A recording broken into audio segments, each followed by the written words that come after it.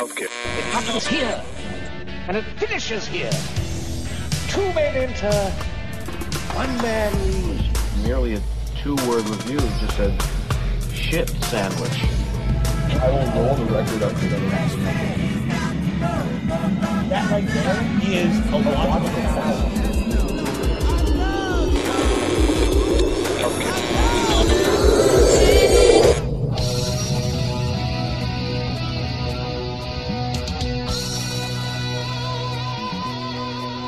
Welcome back to the Basement Film Musical Review. You are now tuned in to yet another exciting adventure with us here on Chunky Glasses, the podcast. I'm your host, Kevin. As usual, we have a very special episode for you right now. First off, though, I just got to say, guys, I lied. I said we were going to bring you a review of Phil Cook's People Are My Drug immediately following our chat with him, which was up last Thursday. Which, if you haven't heard that, what is wrong with you? If you haven't heard the album, what is wrong with you? But after, looking at all the stuff we had to cover and all this ground that we covered in that interview, I think, Phil speaks for himself, as to the amazingness of that album. And so we're going to leave it at that. He's going to be back eventually, talk about maybe his next album, maybe just hang out and shoot the shit. But the moral of the story is, you should go out and get People Are My Drug now. You should go see him at Songbird on June 8th, which is this Friday if you're listening to this on Monday, here in Washington, D.C. And if he's coming to your town, you should go and see him there. It's just, so that's it. That's how we covered everything, guys. And seriously, go back and listen to that interview, our chat with Phil, me, and Eduardo, because it is... it's one of my favorite things he's ever done. It always is when he's down here, but it's just, it's stunning and it speaks to our times. Not as strongly as his album does, but man, it was a good time. It was a good time. Glad to be able to share that with you. And what we're going to be sharing with you today is something that was a lot of fun. Something kind of unexpected in how it worked out. I famously do not love Father John Misty, except when I do. Pure Comedy is one of my Desert Island albums, but I had very great misgivings going into that, like, the last thing we need is this privileged white dude talking about anything, and turns out I was wrong. So we sort of set a policy and said, like it or not, we're going to talk about his albums going forward. So he has a new album out called God's Favorite Customer, and joining us on this are Drew, him, our friend Sean Barna, who just happens to be, I don't think we've ever had him on an album release, and Lindsay Hogan from the podcast Talk Like a Jerk. You might have listened to that. If you like music, if you like podcasts like this, and we've been actually talking with Lindsay for a long, long time about getting her down here in the basement to talk about music, because she knows her shit, but she's always been sort of, I really want to feel like I'm an expert on this. And there is no better expert on Father John Misty, I think, than Lindsay Hogan. And she proved it. So anyways, it was a great conversation. It was a fun conversation. And about an album that is, it's pretty good. That's my take on it. But you got 3 other people to hear from on that. So we're going to get to that. And then if you stick around, I'm going to play you a track from Sean Barna. Not off his new album, the one that's coming, the EP that's coming out sometime this year, but off his old album, in case you guys missed it. So that's what we're doing. And if you are ready, if you're strapped in, you got a beverage or a snack, sitting down here on a rainy afternoon. So maybe it's going to be maudlin when you listen to this. This is going to be relaxing. You're going to talk about feelings. You're going to talk about celebrity. We're going to talk about art versus artist, and investment in our artist, and well, everything. Anyways, really great conversation. Can't wait for you guys to hear it. So let's head on down to the basement, meet my friends, as we're talking about Father John Misty's new album, God's Favorite Customer.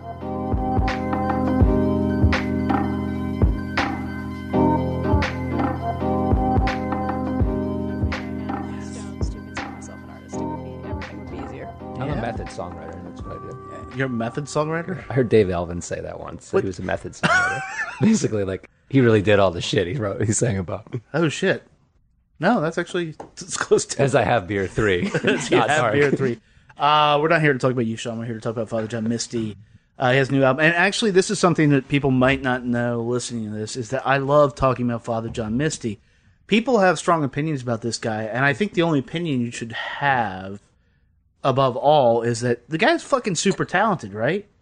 This is, I mean, we're on, first of all, he's got 12 albums out. Yeah. He's got 8 as just Josh Tillman. He was the good part of Fleet Foxes. That drives me crazy when you say that. Yeah. That drives me crazy. Oh, you a fan? I am a fan. Okay. Yeah. It's Yeah. okay. It's okay. Yeah. They had some good work. Don't like the new stuff so much, but that's fine. Okay. Everybody doesn't have to like everything. That's the whole point of music. Isn't about the Fleet Foxes, but yeah. But then in 2012, turned into this character named Father John Misty to talk about this, because we have talked about literally every album that he's done as this character in depth. We assembled our friend Sean Barna, who has a little EP he won't let you all hear. That's okay. Not yet. Not yet. It's just too good. Drew, you're back in the basement. Yes. And it's not flooded, which is awesome. Oh, thank God. You guys are the first back. And Lindsay Hogan from a little podcast called Talking Like a Jerk, That's me. Hi. amongst other things. Other things, yes. It took 2 years to get you down here, I think, because I've been like, you should come, and every I time know. you say, I don't want to fake it. I don't want to fake it. No. Yeah. I have like really. Yes, it took It took maybe Father John Misty to get me down here. I literally, but- and nobody ever like responds to those that I post on Facebook. I posted like, hey, if anybody wants to talk Father John Misty, come on through. And you popped up in IM, and you're like, you got room in the couch. I almost I tagged call her. that a I was work. like, oh no, she's going to sense that. Even if she might have been off Facebook, she'll still sense that you posted that. Yeah. It's okay. It's okay, because Father John Misty encourages, I think, super fandom. This is a guy who runs the gamut, and look, anybody can jump in and whenever. He's a super fan of himself. He is a Yes, super he fan is. of himself, but he runs the gamut of like this like sexy music movie-ish star type guy to just a complete asshole, complete Bukowski type character. The worst of us and the best of us, and somehow there's nobody like him in the modern music space, and he keeps making it work. Last year's, or 2 years ago, was it last year or 2 years? No, it was last year. Fuck Almost yeah. a year ago, March-ish. So, Fear Fun is one of my favorite albums of the decade. I Love You, Honey Bear, and we can talk about this later, is not one of my favorite albums of the decade. But a lot of people liked it who weren't me, and that's cool. Fucking hater motherfucker. But Pure Comedy is one of my Desert Island albums. I think that is one of the great albums of all time. I think I know even within this house, me and my lady, we have disputes about it. In fact, when it was announced, I was like, oh, we're in the age of Trump. The last fucking thing I need is some like privileged white dude's feelings about any goddamn thing. Turns out he tapped into my fear of the apocalypse. Just nailed it. And so then when he announced he was coming back with this new album, God's Favorite Customer, I said, oh, well, wait. So I'm really, really on board. Like, this guy made this thing that I like, but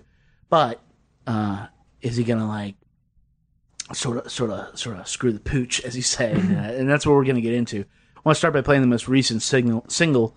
And I think this plays into him really loving himself, but we'll figure that out in a minute. This is Please Don't Die.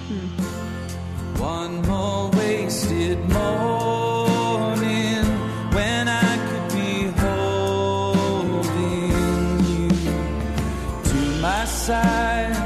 Somebody stop this joyless joyride. I'm feeling older than my 35 years. One more cryptic message, thinking that I might end it. Oh God, you must have woken up to me saying that it's all too much. I'll take it easy with the morbid stuff. Oh, and honey, I'm worried about you. You're too much to lose. You're all that I have.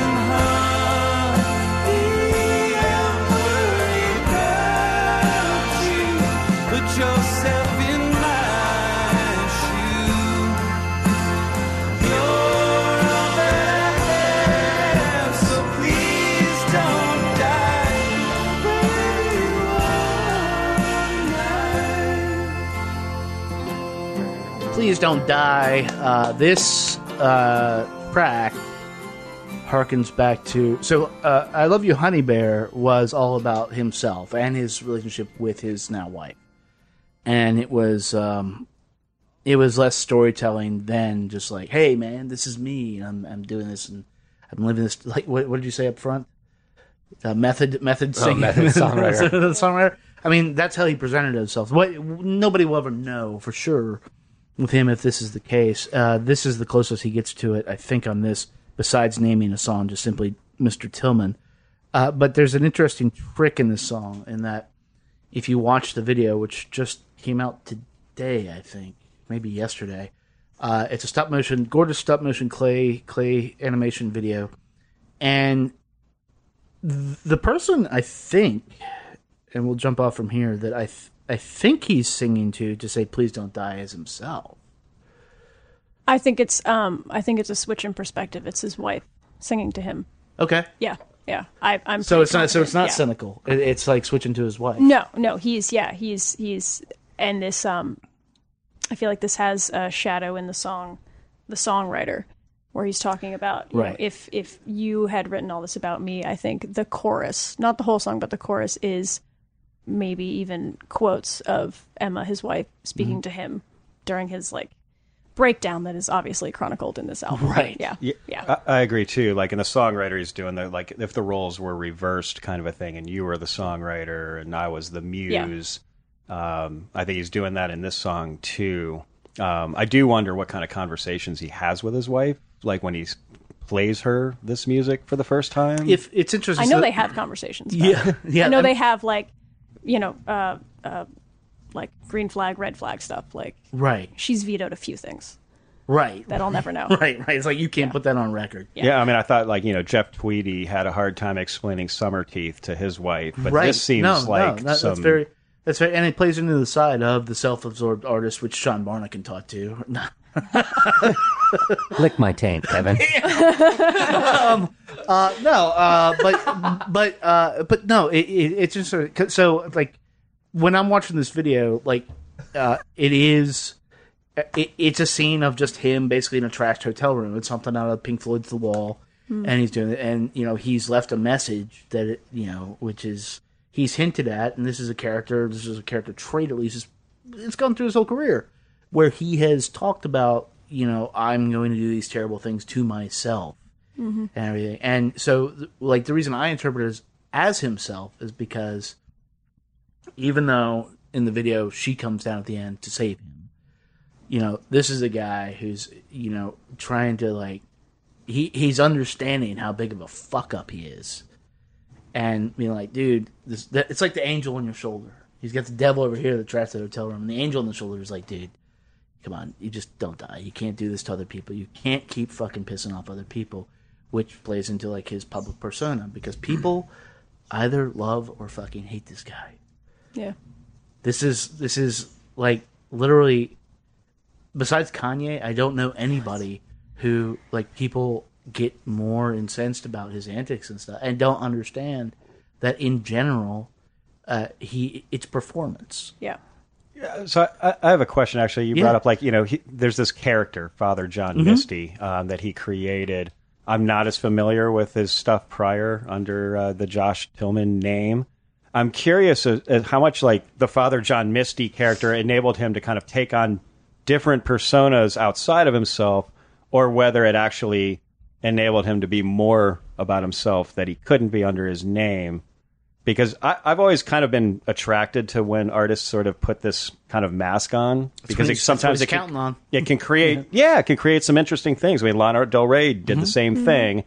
For some weird reason, I kind of look at them similarly. They're besties. Exactly. Yeah, okay. And they need to collaborate more, whatever they do, but that's another...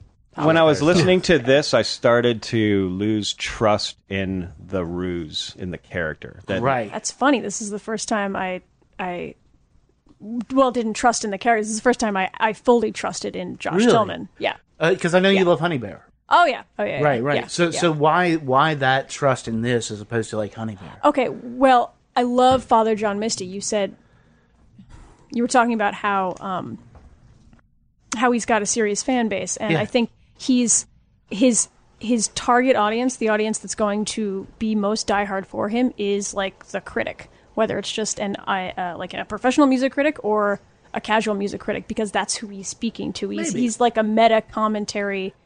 You know, he's going to resonate much more if you've really thought about the rock star persona. Or the machinations of like the music industry. I mean, you don't think he plays more into the more reality show, like freak show, celebrity type stuff that we're seeing now? We have a president now who's doing that. That people are attracted. Like as a critic, I'm not attracted to him because of the persona. Like I'm attracted to him because the dude fucking slays arranging shit, and he can sing, and he can and he takes risks, but it's not. I'm like.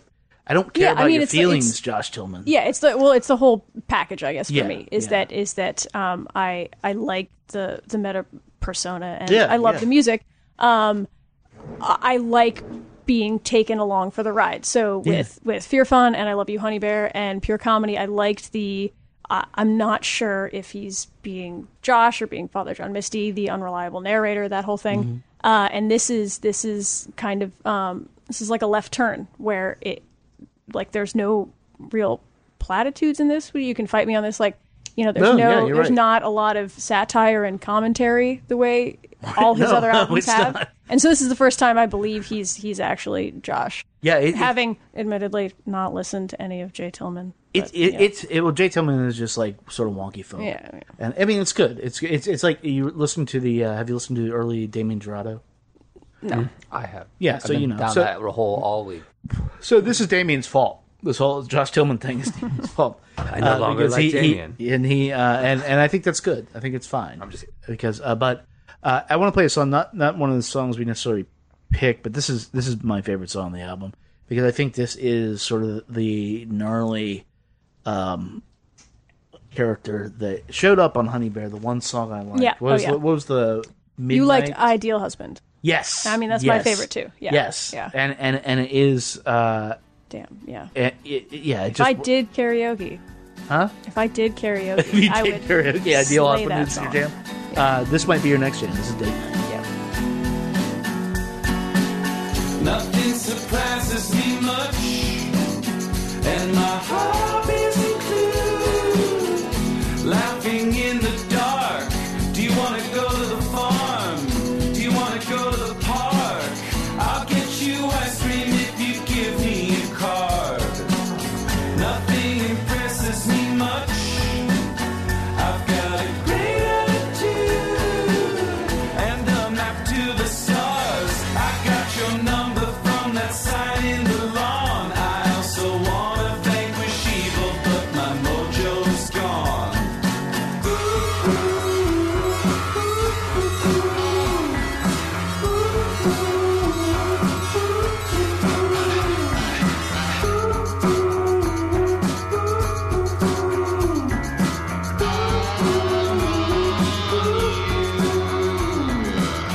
Come on, I bet you know most of my friends. Date Night is as, I think, self-loathing as this gets. Mr. Tillman just sort of makes fun of himself, right? He just sort of questions it. It's just like, I don't know, reading his diary. That's how I read it. Oh, this? Yeah, I admit I don't really know how this jam fits in with the rest. Oh, no, I would say Mr. Tillman. Mr. Tillman plays like he's just reading down his litany and stuff. Yeah. No, this fits. This is like his lizard brain out and just be like, I am a literal piece of shit, and I'm just gonna like whatever. You know, I swiped right, you swiped. You know, I have no job. I'm a fucking junkie, probably. I mean, it's a dirty, dirty character. It's an LA character. I don't know if he's still in LA. It is, but it also shares stuff with a lot. I think this album reminds me of a lot of the work that Harry Nilsson did. Which was informed by his antics with John Lennon outside of his albums. But if you think about just the album Nilsson Schmilsson, it's all these albums, and they have like a song like Without You, but then you have like a song like Coconut, and you have a song like Jump Into the Fire, and it creates this weird disjointed picture of like, if that narrator is somewhere in that album, they're real fucked up, and this is like the narrator hitting bottom for me. This is what got me into the album. This song? Yeah. Okay.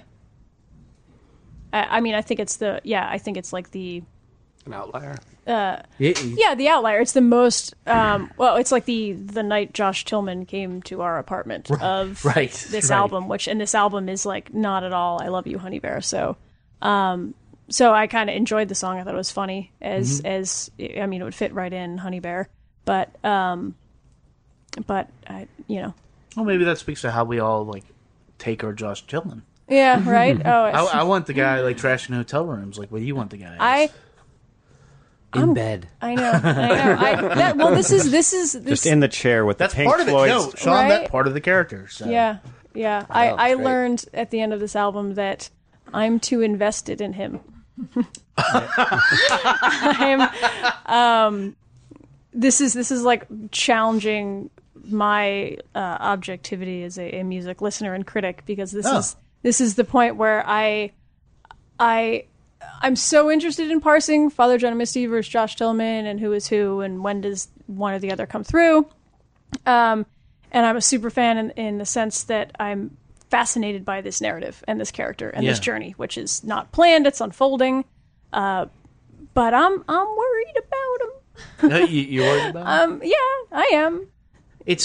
You're not. Well, maybe you don't care as much. It's fine. He's got money. He'll be fine. But like, I care when people are like in crisis, and I mean that's important. I mean, obviously, you shouldn't care too much about celebrities, but I know it's fine. No, this is what I was saying about the reality show side of it. That he's built this larger than life character that does these things. The music is objectively good. Mm-hmm. I don't understand anybody who is sitting out there being like, I fucking hate. Okay, Sean. Sean, please. You aren't the biggest fan of his music, but let's why not? Well, a couple of disclaimers first. First of all, the first record, Pure Fun, I thought was a great record. Yeah, great melodies, great lyrics, great arrangements, and I think that his last melody he wrote was on that album. Unfortunately, his melodies have this rambling, absolutely not memorable nature to them that I don't understand. It just from my own more recently, songwriting. You're saying? Yeah, every album except for the first album, Fear Fun album. Right. I agree. And with I find you. it very Almost. strange. Like they just follow this like, and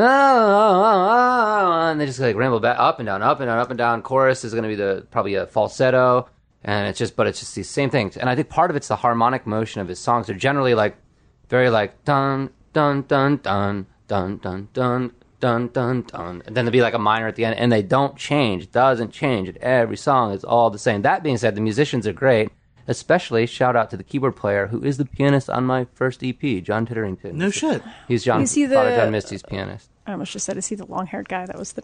He's the keys guy. I mean, there's a guy that's great. really hung in through all of his tours. He's done the past couple tours. He's on this record. Sometimes the band guys don't get on the records, but I looked it up today. It looks like he is on the record, which is great. It sounds great, especially that first. I guess the best way I can think about this in terms of this album is the first song. He leaves a lot of space for the band to just groove. Well, let's hear that. And it's really nice, and he just doesn't do that ever. Because this song is actually, this is the connective tissue between Pure Comedy and this. And I like Pure Comedy a lot better. I was being dramatic earlier. Did you like it for the same reasons I did, or different? I like Leaving LA, that song. I mean, I like a 13-minute masterpiece. Pure Comedy may not be a Desert Island disc for me, but I like the lyrics. I like the point Leaving of view. LA is a Desert Island song to me. I mean, I love it. It's like 15 minutes of just verses. And he reveals his entire character in it, I think. I mean, if I'm trying to kill time on the desert island, I was in traffic. Let's see, we're hanging out at the gallows, because this is squarely, he's still making records in the age of Trump. And look, I don't think the character of Father John Misty likes Trump very much. I wouldn't think. Look out, buddy, no one's calling. Jesus, man, what did you do?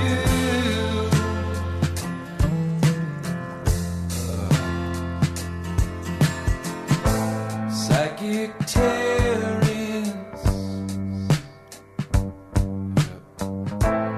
in the upper room. Left foot, right foot, that's the ticket. You'll be back on top real soon.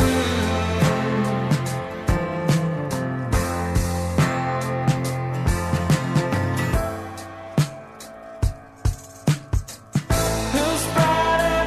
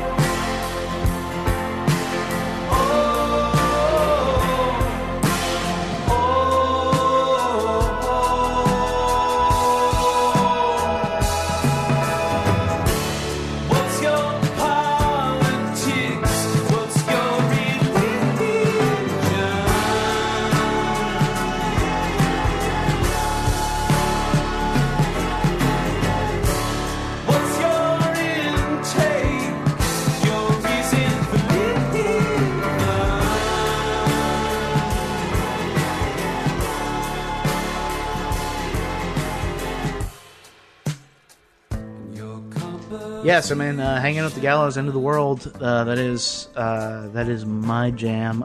Drew, you've been a little quiet here, and since I've never talked to you, I know Lindsay's opinions, I know Sean's opinions about this, but I don't know your opinions about Father John Misty.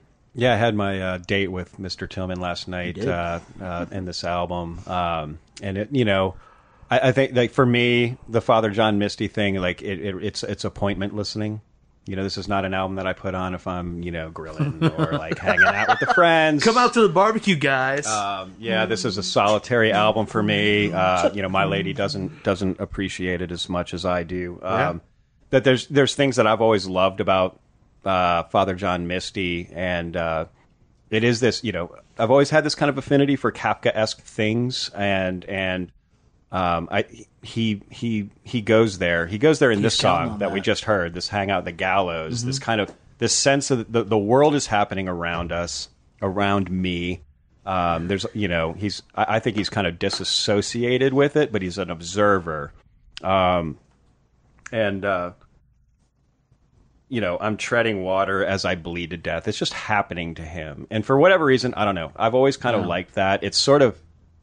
It's post-apocalyptic music if the apocalypse is what's happened after, over the last, 30 years. Right. It's like it's not this future apocalypse that we can imagine. It's, already happened. Yeah. We've lived it. It's a real dull apocalypse. Yeah, it's this, a mundane apocalypse. It's a mundane dystopia. It's like everything's gone, we just don't know it yet. Right. Yeah. Right.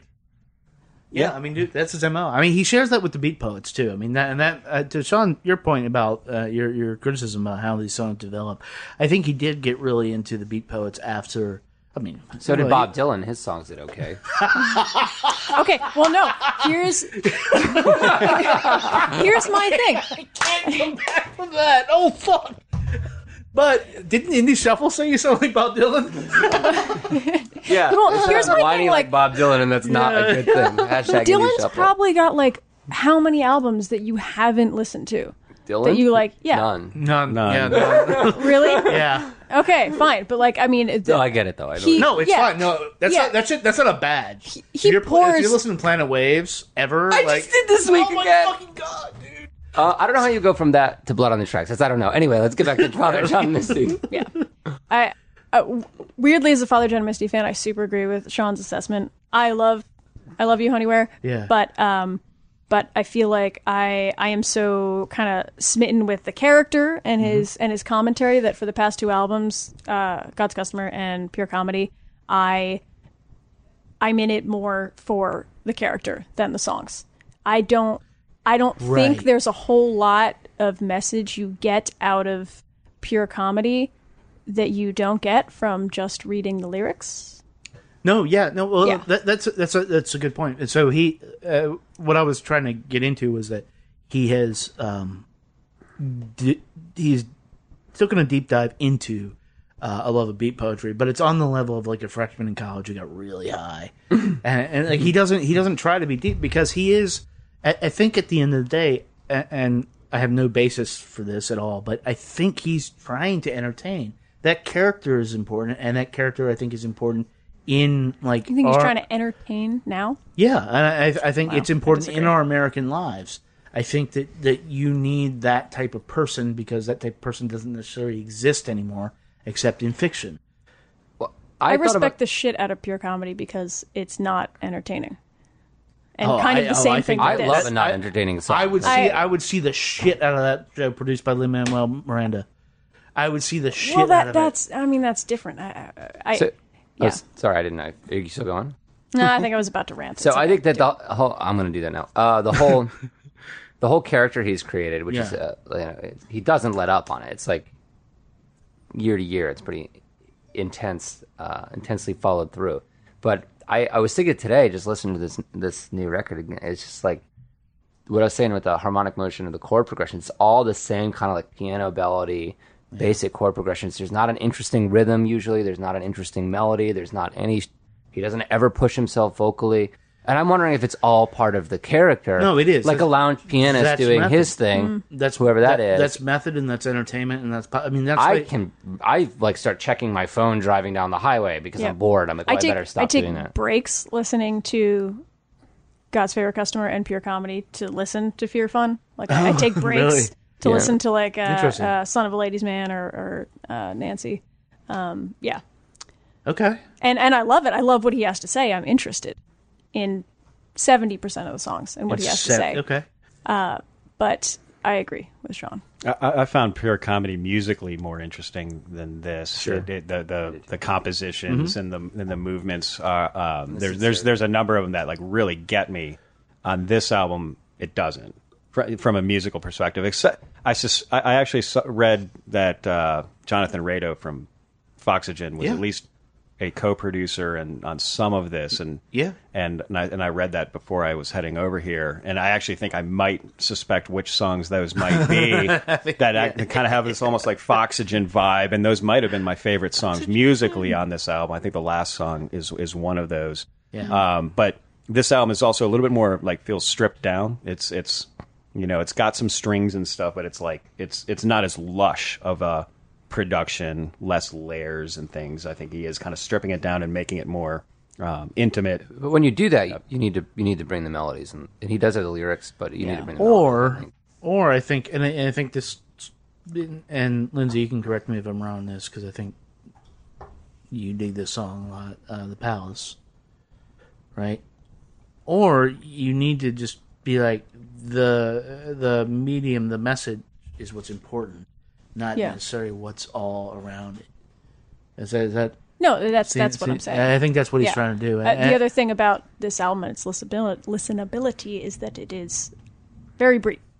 Yeah, this is super brief for Father John Misty. Let's play a little bit of it from The Palace because it has my favorite line in the past of the century. Honestly, of the century. This is fucking because it's so fucking dumb. And he just like he had to have been looking at it and been like, this is fucking dumb, and he went for it.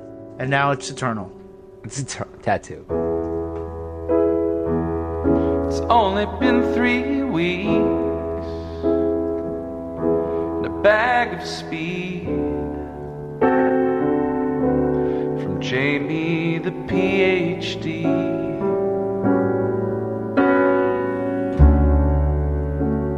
She comes by the front desk leave my transcript with her edits, 'cause I don't want to leave the palace. At least that's what my true love calls it.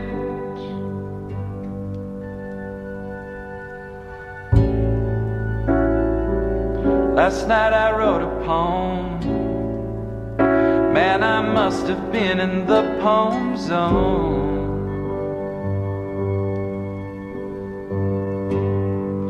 I'm in over my head.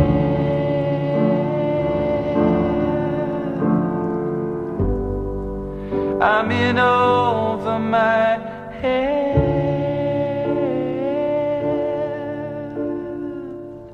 We're in the poem zone. That's, It almost feels like his whole career was leading up to that line, I hope which so. he can totally get away with. I fucking hope so. I hope on his tombstone, how many like I was in the poem zone. how many like top 40 radio pop artists could use that and no one would bat an eye because it's so bad? Right. Whereas like he uses that and it's hilarious, but also kind of means something. If that lyric had been on Joni Mitchell's Blue, it would have wrecked the album. Right? Yeah. The whole album. Yeah, you're right. Yeah.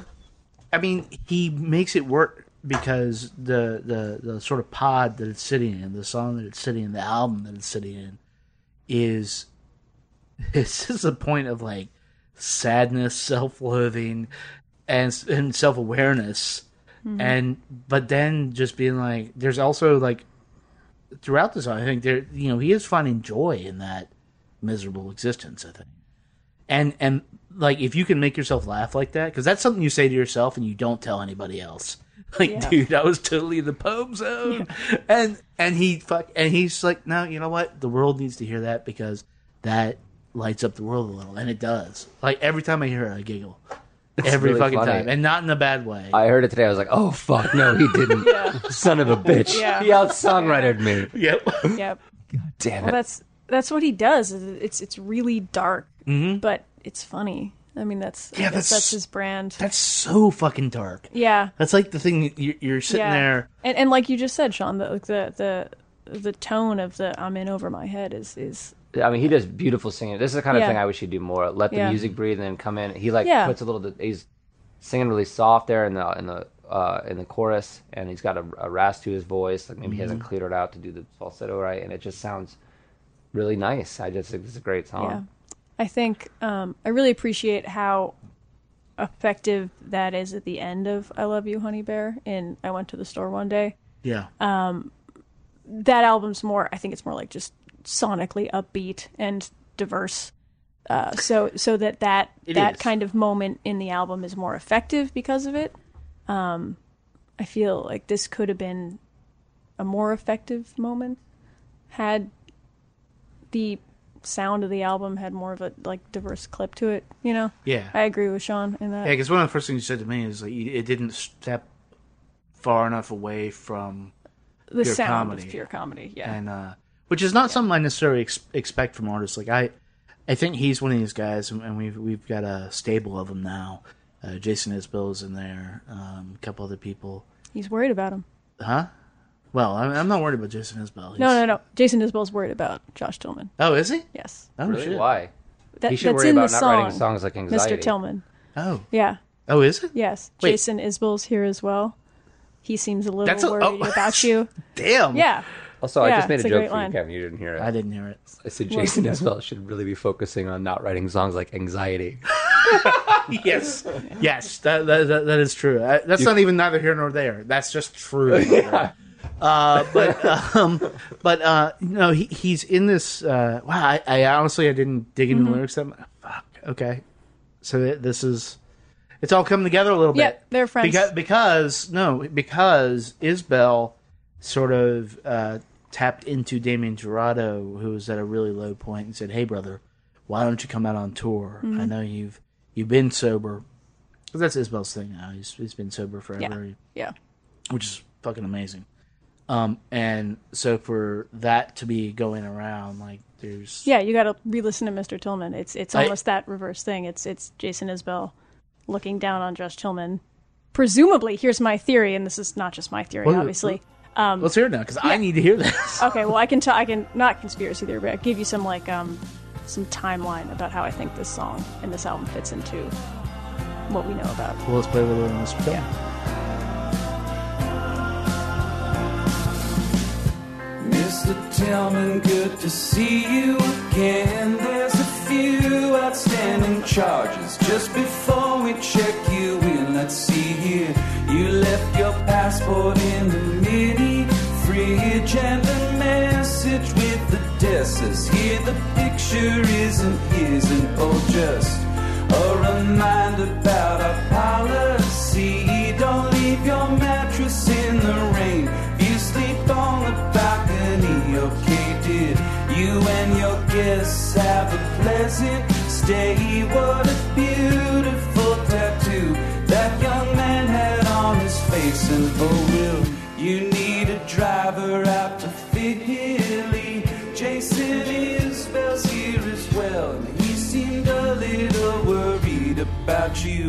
I'm feeling good and I'm feeling so fine. I'm living on a cloud above an island in my mind. Oh baby, don't be alarmed, this is just my vibe. No need to walk around, no, it's not too bad. The song is Mr. Tillman. I'm like, this is going to be the worst moment on the album. This is what I did not want fucking pure comedy to be, ever.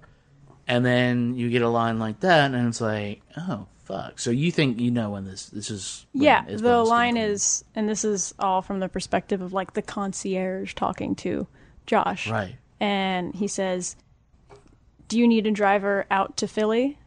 Jason Isbell's staying here as well. He seems a little worried about you. And so you got Philly, you got Jason Isbell, you got this album's about, he's writing about 2 years old. So this breakdown seems to be around the time of that Exponential Festival breakdown. Oh, do you know the one? Yeah. where he was on stage during a festival in Philly or Camden, and he just went into this. He just stopped his set and just started ranting. Yeah. And a lot of that stage banter kind of became the song Pure Comedy. Yeah. But that was one of those like turning point Father John Misty points where it's like everyone's like cheering in the crowd, like, is he being the character? Is he being the character? Right. And it kind of came through that he's like, no, please stop. This was the day after it was the day after the Republican convention when Trump was nominated. And he gets up on stage and starts playing like, whatever song, and just stops. Yeah, and goes into the song. He just snapped. Yeah. But it was an eloquent snap. Yeah. And I feel like that was the turning point. So is he all like drugged out, or is he boozed up? Like, what? Well, that's that. always the question. Like I don't know if it was on mic or off. We mentioned dissociative disorder and stuff. I think he's like a microdoser or something. Yes, he's a microdoser, yeah, and it is like, and as he says in this album, like a drunk. Yeah. I think on this album more, especially if you take the video for Please Don't Die, it is confronting at least the character being more of a drunk. If you look at the album cover. Yeah. Yeah, being more of a drunk than it has ever been throughout this entire thing. Because, Fear Fun is like you're on shrooms and you have a bad trip and everything. And then Love You Honey Bear is about like coming to terms with your emotions and you're destructive to yourself. Pure Comedy is the existential horror of the modern age. But this, it dives into like purely... This is The Hangover. Yeah, this is and it's dysfunction and it's pure. But again, like to put it in the realm of the Beat Poets and Bukowski and stuff like that. Bukowski is very much a method writer. He's my jam. Yeah. But to put it in those terms, when you grow up reading that and see that, you think it's cool, and you either engage fully, and if you do, you pretty quickly find out that unless you're made of a specific genetic material, that life is not for you.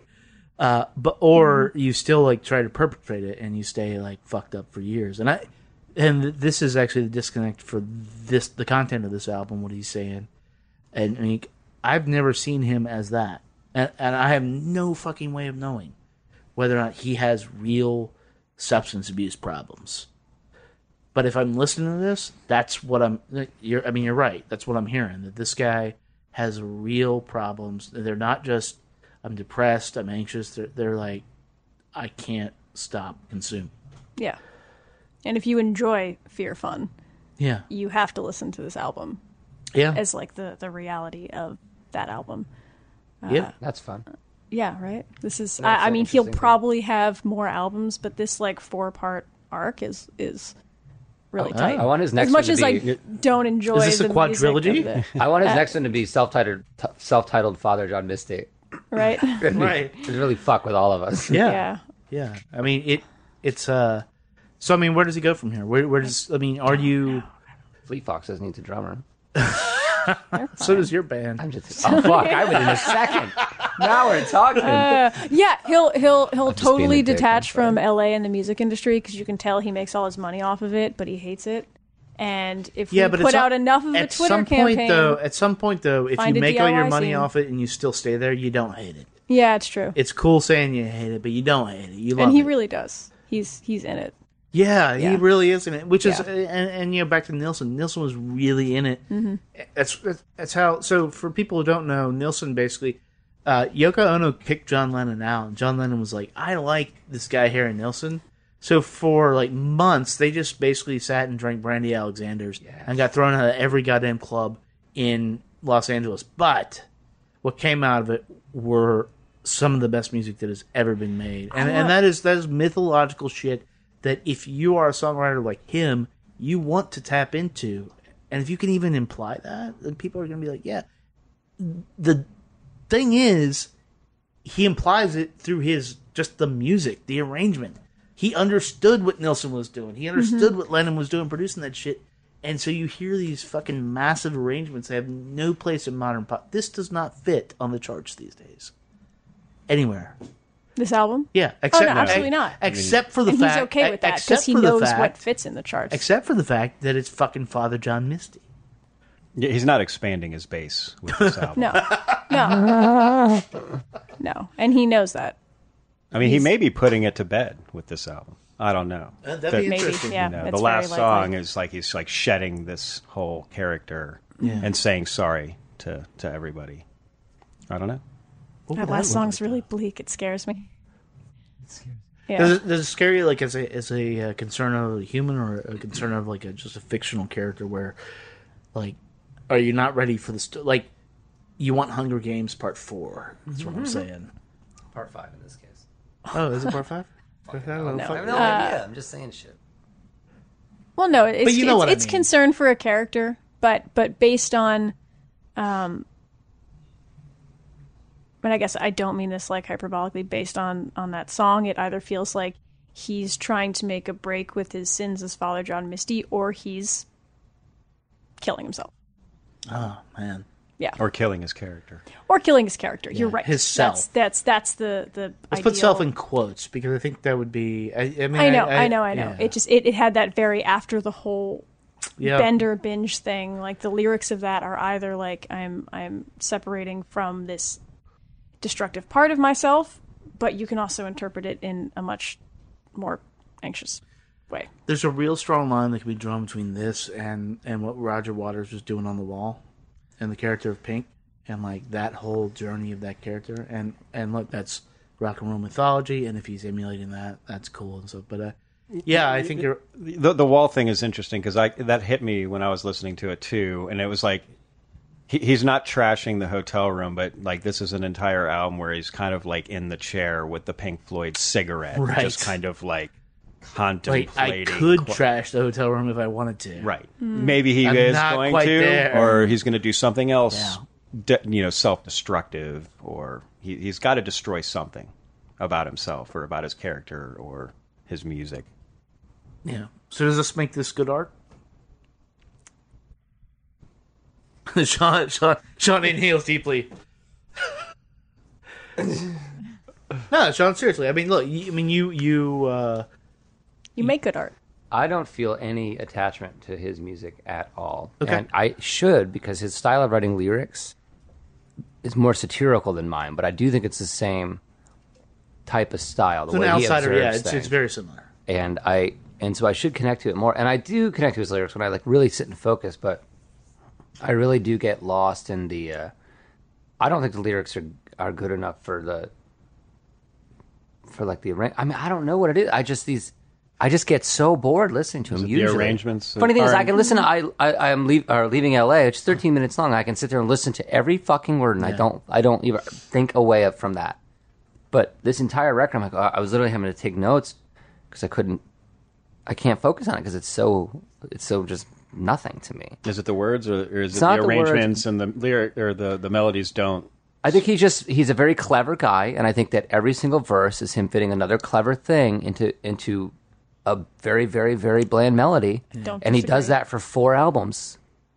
And I'm just I'm just not interested in it. What did you say? 3 albums? I said 2 albums. Fair enough. So you're saying this and Pure Comedy. Fair enough. Yeah. I like Pure Comedy better. Okay. But these are records at this point where I listen once. I probably will never listen to this again. Well, I'll probably listen to it once after this conversation because just I've heard your opinions. Yeah. But I don't know that I'll ever listen to it again because it's just not. Yeah. There's people doing better stuff. I know. I feel this album. There's no urgency at all. Yeah, I feel a serious bias towards this album because I enjoy the Father John Misty character. Yeah. And I wonder if the album's relevance only comes in the frame of Father John Misty. I like the character. I think I do like it. Yeah, I've never been offended by him. But take this. We've been talking the whole time about this album in reference to the previous 3. Yeah. This album in a vacuum. Yeah, this album in a vacuum is good. No. It's not good at all. No. Yeah. So yeah. It's a huge Father John Misty fan. But that was to my point of a songwriter that keep putting out works of art. That I mean, Ryan Adams. Fuck Ryan Adams. Just because he unfollowed you on Twitter. No, he blocked me. There's a different son. Oh, then you and Trump Father did John it. Misty have something in common. I actually love Ryan Adams. Did he It was block just being Father an Adams? Father John Misty on his SoundCloud, which at one point was my favorite place to hang out. You've never been to Paper House, then. He posted a cover of what he called was a cover of Ryan Adams. I saw that. Covering Taylor Swift Oh, yeah. in I remember. the style of the Velvet Underground. Yeah, that was amazing. So and then Ryan Adams did this whole tweet being like, "I've never been mean to you, dude." Like what kind of like a righteous. Yeah. So they've had a minor beef. I'm gonna double down on fuck Ryan Adams, but I also want to say, like this existing outside of that of the mythos of the past 3 albums that came before it doesn't make a lot of sense.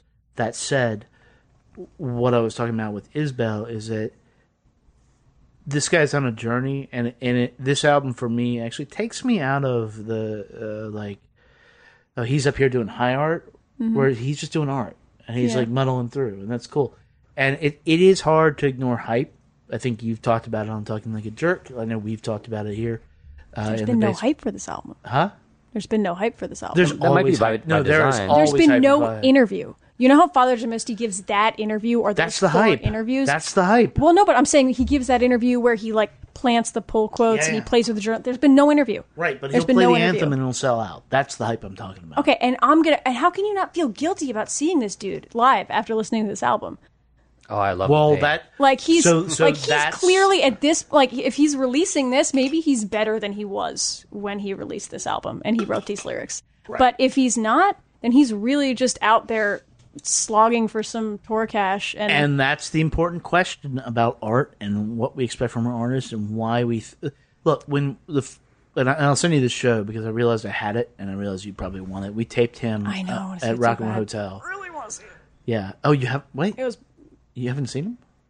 Haven't seen him live? Yeah. No, I've heard you talk on your podcast about the Rock and Roll Hotel show, and I really want to see the Rock and Roll Hotel show. So no, well, it's an audio tape, but it was fucking great. Same. But the point is, like, I was actually that's back when I shot shows, and I went up front, and Andre was in the back taping it, and Daria was in the back taping it, and I finished my 3 shots, and this was actually before Bob was shooting shows, and so it was me, Bob, Maggie, a couple other people up front, and we're just like, this guy is this guy. No, this guy is This guy. yeah. Yeah. As a hetero cis male, I'm like, this is a manly beast of a man. I mean, this is fucking. Look, this is part of the show. And you saw what's his name? Oh fuck, I can't remember his name. I'll put it in the show notes eventually. He is a short guy, but he writes songs for Britney Spears and everything. Anyways, he stripped and walked across the crowd, and yeah. At any rate, I walk to the back where our tape is set up, and I walk up to my lady and I say, "Hey, what's going on?" And at this point, like, Josh Tillman is hanging on the balcony, and he's stretched out, and his midriff is exposed, and like Daria literally just didn't even know I was there. Yep. And she just like for a second, and it wasn't for comedy's sake. She was just like, "What? Yep. Oh, I missed. oh." So. And that's the character. I think that's part of the character, and that's what a lot of people go to see him for. So, to your point about if you go, how can you go see him? He's gonna sell out a place like the Anthem. That's 6,000 seats, and do people, I guess, really then when they think about their art, do they just want to be entertained, or do they think about like the implications of any of it? Yeah. It's like. Well, he's branded himself as a great live act, so that's one thing. But, But, yeah, how can you listen to this album and not be worried, I guess is my question. I Sing saw about him. killing yourself some more. Did you see him at Lincoln Theater No. a few years ago? I guess it was maybe 2016. I don't see him anymore because he's going to steal my lady. Right, yeah. Well, he's also like toned it down. Like you can tell with this whole discography, he's getting tired of the shtick. But I saw him at Lincoln Theater, and he had a serious flu, like a real flu. Mm-hmm. And he kind of tried to banter about it between songs, but his onstage energy and his banter is infamous. So seeing him kind of just like drink some hot water and like sip a tequila, you can tell he's like hurting. And he just said at one point, he's like, you know, I had a fever of whatever earlier today, but you know, he said he like kind of leaned on the mic the way he does, but you could tell he was like actually the way he does. The way he does. But How you could does tell he like do this, as Lindsay? opposed to like leaning on the mic swarthy, you could tell he was kind of like you could tell he was like actually holding on to the mic because he had probably like 100-something fever. And he's like, it's America and you gotta work. And I think about that after this album, like him touring after this album is really just like, he's gotta work. And he's getting tired of this thing he's built, this beast. I think that's right. I think that's. I mean, I think in that sense, it's a nice small little album that is maybe a little more angry than we need in 2018. Well, I hope fans of his listen to it. It's like it's like a metaphor for his relationship with his wife. It's his fans' relationship with him. Are you going to love him through this album, which is not fun, but it's real. It's honest. Yeah, that's about right. Thank you guys for being here. Sean, I know you got to get to New York to get some heads in your video and all that. Or out. or out. No, you can't. You can't do that. There's no giving head in my video. Okay. Yet. Thank you. That's why I'm going to New York. Drew, Lindsay, come back whenever you like. Okay. This is. I hope you had a good. I hope we didn't scare you off. But as good enough of a time as we can have with Father John Misty. As good enough a time we can have with Father John Misty. So we'll be back in a few minutes. Up and flee.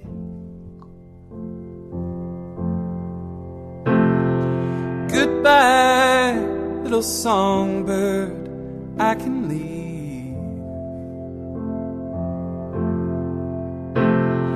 Goodbye, my love. Is there anything else you need?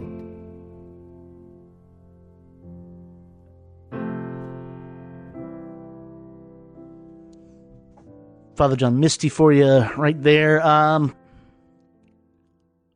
You know, you're going to go out and get this album.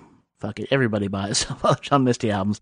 I didn't get it yesterday. I had a chance, had it in my hand. I picked up Nico Case's album, which we're going to talk about later, and the remarkable Wye Oak album from earlier this year. But I'm sure this will land in my collection sooner or later. Great having Lindsay over. Hopefully you'll hear from her sooner rather than later back down here. And also Sean. I joked with Sean that we're going to do every podcast and it's just going to be like me and him talking and end with like, can I play your fucking song yet? Can I play your fucking song yet? Until he finally gives in and lets me play the fucking song because his new EP is fantastic.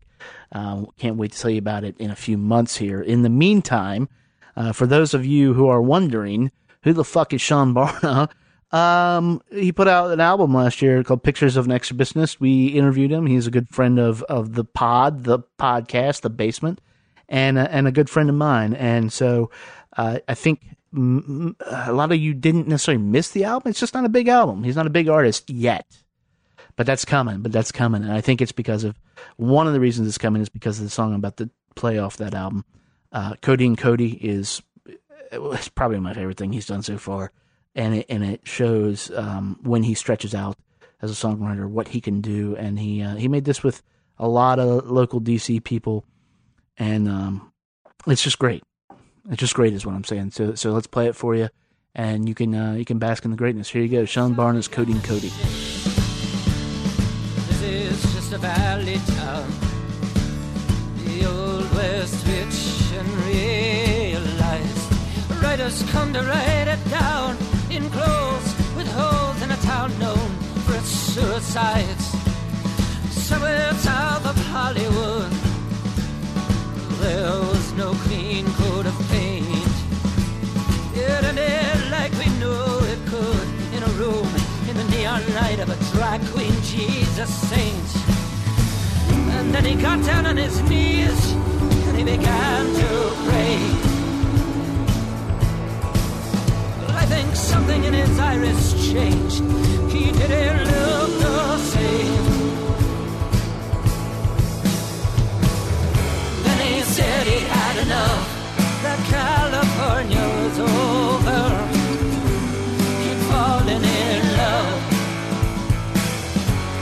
his jacket fitting right, a tear fell in the car. Into the wine, into the tub, into the sun. So he said he'd had enough. So he said he'd had enough. He thought he'd drink alone to get some rest. You can't escape a very good time. You know those nights when you're home undressed. Well, you said you'd listen, why won't they say what's on their mind? Like there's mystery inside your breath. It mixes well with codeine and with this wine. He left this place because he can. In the car of some handsome man, but he refused to drive. Then something brought him to the top of the stairs. Well, it was June in a town where nobody cares. And he said he'd had enough, that California was over, that he'd fallen in love with his jacket fitting right. A tear fell in the car, into the wine, into the tub, into the sun. So he said he'd had enough. So he said he'd had enough. Let's try this one more goddamn time. He said, I know you think you're crazy, but if you like me, then maybe we can work it out. He clapped because he could, and he clapped because he should. Then he drank to everything, he drank to love. Out of some bitch's high heel, could have been a better friend. Like the many better men. I guess he could have been a better stranger. He could have learned to love now and then. Now here we are. Whispered a story, made his hand shake so slow. He asked me about my brother and I said, it's a boy I used to know.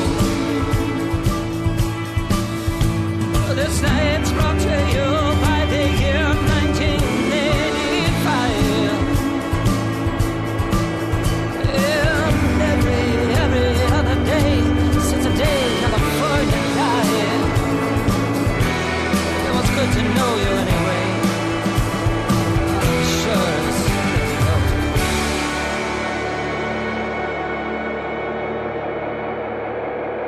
Codeine Cody for you right there. That is a little country and western adventure, an audio adventure, much like this podcast. I love that fucking song. I love that album. I love that dude. He is, more of you need to dig into this stuff. He's gonna be playing shows around DC and I think New York and stuff, and he's down here being a responsible adult. But hopefully that's gonna change for him in the near future, and he's going to be able to get out and play for you in bigger venues, bigger audiences, and people, because there's a lot to love there. And as I said before, I cannot wait for you to hear his new EP. It's fucking amazing. Look for Sissy. Actually, if he's booking a gig near your home, there is a 99% chance that the promoter will leak the album by pushing the link up instead of the link to his site. So that's neither here nor there. Sorry, Sean, but that's just funny as hell. Anyways, we're out of here. We're going to be back on Thursday talking about Neko Case's album. Michael just came over. We hung out, drank some coffee, talked about her remarkable new album, Hell On. It is a little spoiler. I think it is my favorite album of hers, which is a position I was not expecting to land on, but it is, as they say in the biz, a motherfucker of an album. And then coming up in the next few weeks, we got Kaja Bonet. She's got an album coming out. Mr. Marcus Moore is going to be on that, talking about that album.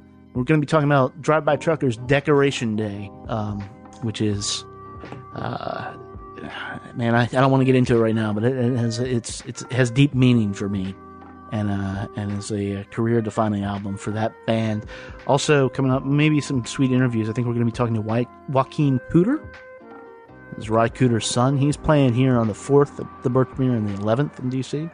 and I will be at the show at the 11th, and cannot wait. If you haven't heard his new album, go back and check, well, Joaquim's album too, but go back and check our review of Ry Cooder's album, The Prodigal Son, and check out Joaquim's album while you're there.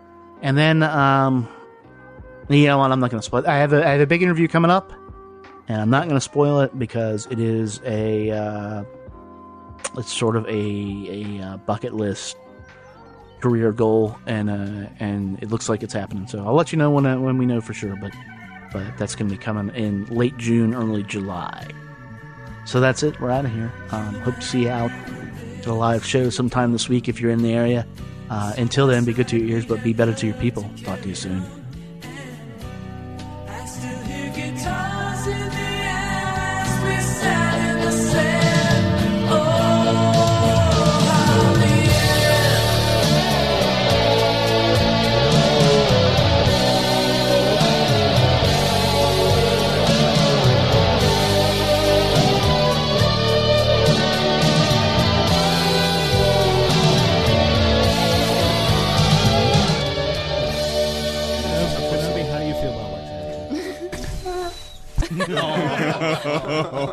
Kenobi.